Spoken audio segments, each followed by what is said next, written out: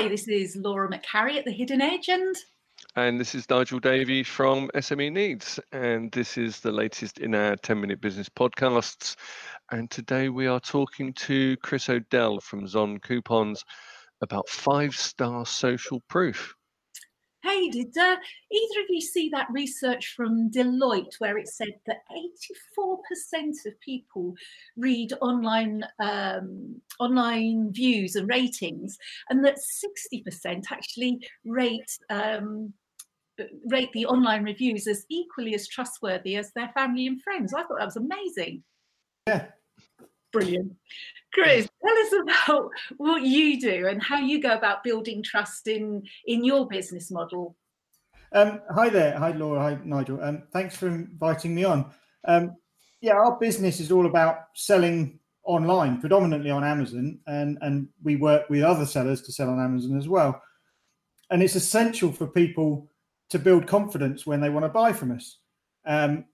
We initially, in the past, we talked to friends and neighbours. Nowadays, in the global economy, we need to know how from other customers that we're a good business and that we supply products or services that other people want to buy. So social proof and reviews are essential now. Everybody uses them.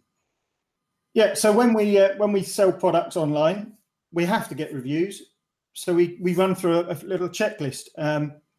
We're not afraid to ask for reviews, and that's something that nobody seems to be comfortable doing. You have to ask for reviews or you're never going to get them. We like to be specific about what we're asking for. So don't be vague. Don't just ask for a review. You have to say why you want the review. What are you asking for? Do we want a product review?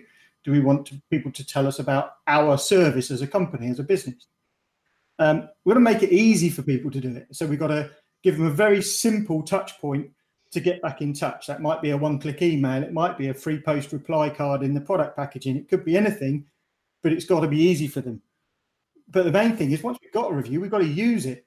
So we display it on the websites. We display it on Amazon in our case.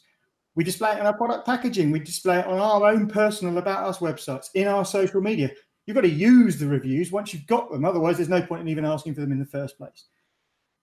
And then the final one, which nobody really seems to have a process for doing, and we really work on, is use your reviewers. So once you've got a great reviewer, why not write to them? Why not say, thanks very much? Why not include a voucher to them to pass on to their friend? If they've written a great review, they know it's going to be you're going to get potentially social proof and passed it on in person. It's a process. It is a process. It is work. You do have to design it, but it's worth it in the long run.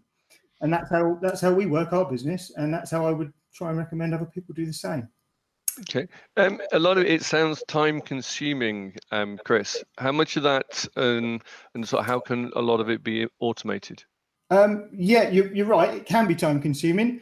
There are many independent online review websites which can do a lot of the sort of heavy lifting for you, can automate things such as things like FIFA or reviews.co.uk or other independent trade websites like Checker Trade, things like that. They all cost money. They're all independent, but they do a lot of work for you.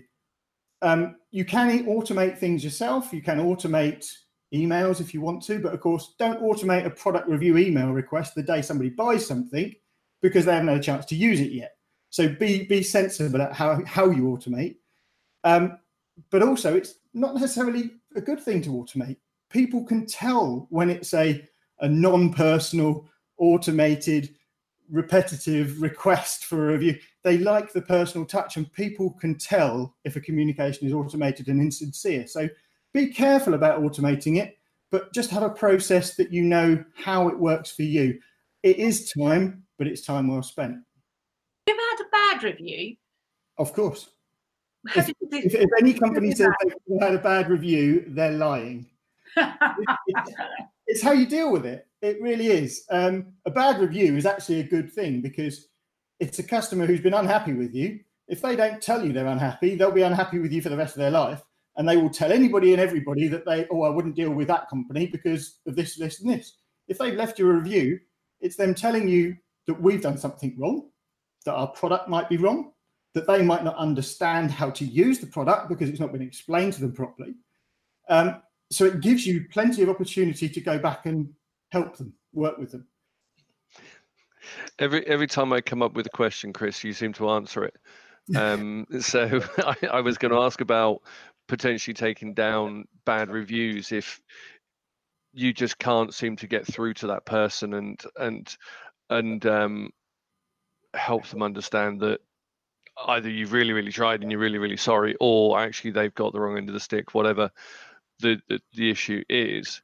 And then I was going to ask about sort of comments around potentially ignoring bad reviews, because I worked with an e-commerce company a couple of years ago and they would just ignore them. So they were using Trustpilot from memory, but would just leave the reviews up there. Whether they were good or bad, we'd done some work with them and around sort of onboarding and constant communication, and that actually had generally increased their review score, but they were still ignoring their old ones. So by the sounds of it, you're saying definitely do not ignore the bad reviews. 100%. You can't ignore them, and they're also really useful, because if you're getting a bad review and you've got one or two that are the same problem, it might be a product design issue. And if people don't give you that feedback, you don't know. But also with the independent online places, you said Trustpilot, I know Amazon very well, and things like that. If somebody's left a review and then you fed back to that comment so that it's read in the future, the person who wrote the review can go back, I know on Amazon anyway, can go back and change their review if they want to. And you can see then the history. You can see, oh, they wrote a 1-star review, but now they've come back 6 months later or a month later or whatever, and they've changed their mind and they've upgraded that. They might have gone it to a 3-star or 4-star or whatever. But you can see the process there, and that's reassuring to future buyers. So hopefully you've solved the problem to the existing customer, but what you're also doing is you're creating a process that future people, potential buyers, can see. And that's all really what reviews are about. It's getting a thank you from an existing customer, but it's really displaying how good you can possibly be to future buyers. And it's very important. Any review, any product that has no negative reviews and hundreds or thousands of positive reviews are doing something not quite right, is what I don't want to go. There's a long path you can go down there. I don't want to do that, but every product is going to have a certain number of negative reviews. Nobody's going to have a perfect product. And just one other question that's popped into my head, just if you can clarify something for me. Now, my understanding when you go out and ask people for reviews is that you just have to ask for the review. You can't. Is it actually illegal or just bad practice to say, can you give me a 5-star review? From a legality point of view, if we talk about terms and conditions, let's say on Amazon, it's what I know. I have to keep referring back to that. It's certainly bad practice to ask for a review in exchange for something. That's 100% bad practice. It's actually fully against the terms and conditions of online sellers. For example, Amazon is the one I know. There is nothing wrong with rewarding people that have given you a review almost anonymously. You're not saying, give me a review and I will do this for you. There's nothing wrong with sending somebody a voucher in the future who've bought a product to say, here's a voucher. Oh, by the way, if you're interested, you can leave us a review for the product you've already bought. But the voucher is not conditional on leaving the review. So there are ways and means that you can incentivize, but you cannot 100% tie the review to the incentive. The incentive or the gift, whatever it is that you want to give someone, has to be there unconditionally as to whether they give the review or not. It's just another way for you to touch base with them and contact them, but it can be used as a reward for the review.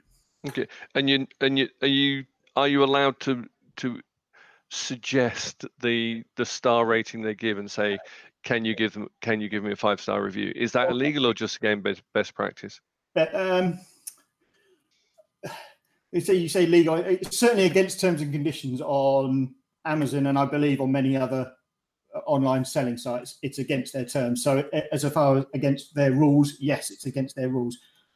I use the word honest review, and I think that's a so I'm asking for them an honest review. In the automated emails I send out, there are several buttons. It makes it very easy. It's a one-click button. They can either click 1-star, 2-star, 3-star, 4-star, or 5-star.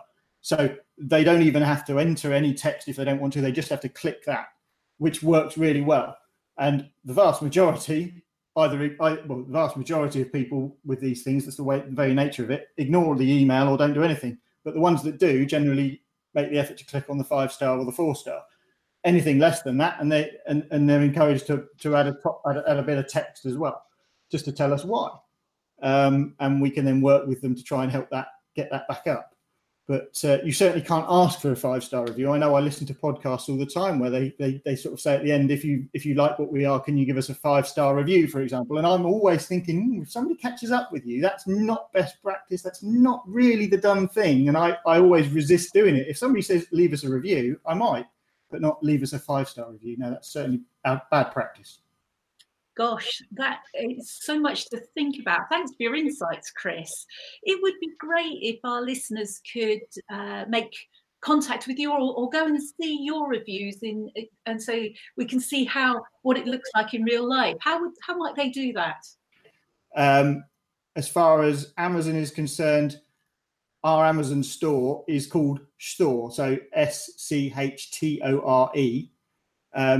They're a seller. You can search that in Amazon and it comes up with our product shop and our listings and stuff like that. We've got probably about 100 different products on there at the moment. Many of them have got reviews, not all of them at all. Many of them have got reviews. Some have got bad reviews as well as good reviews.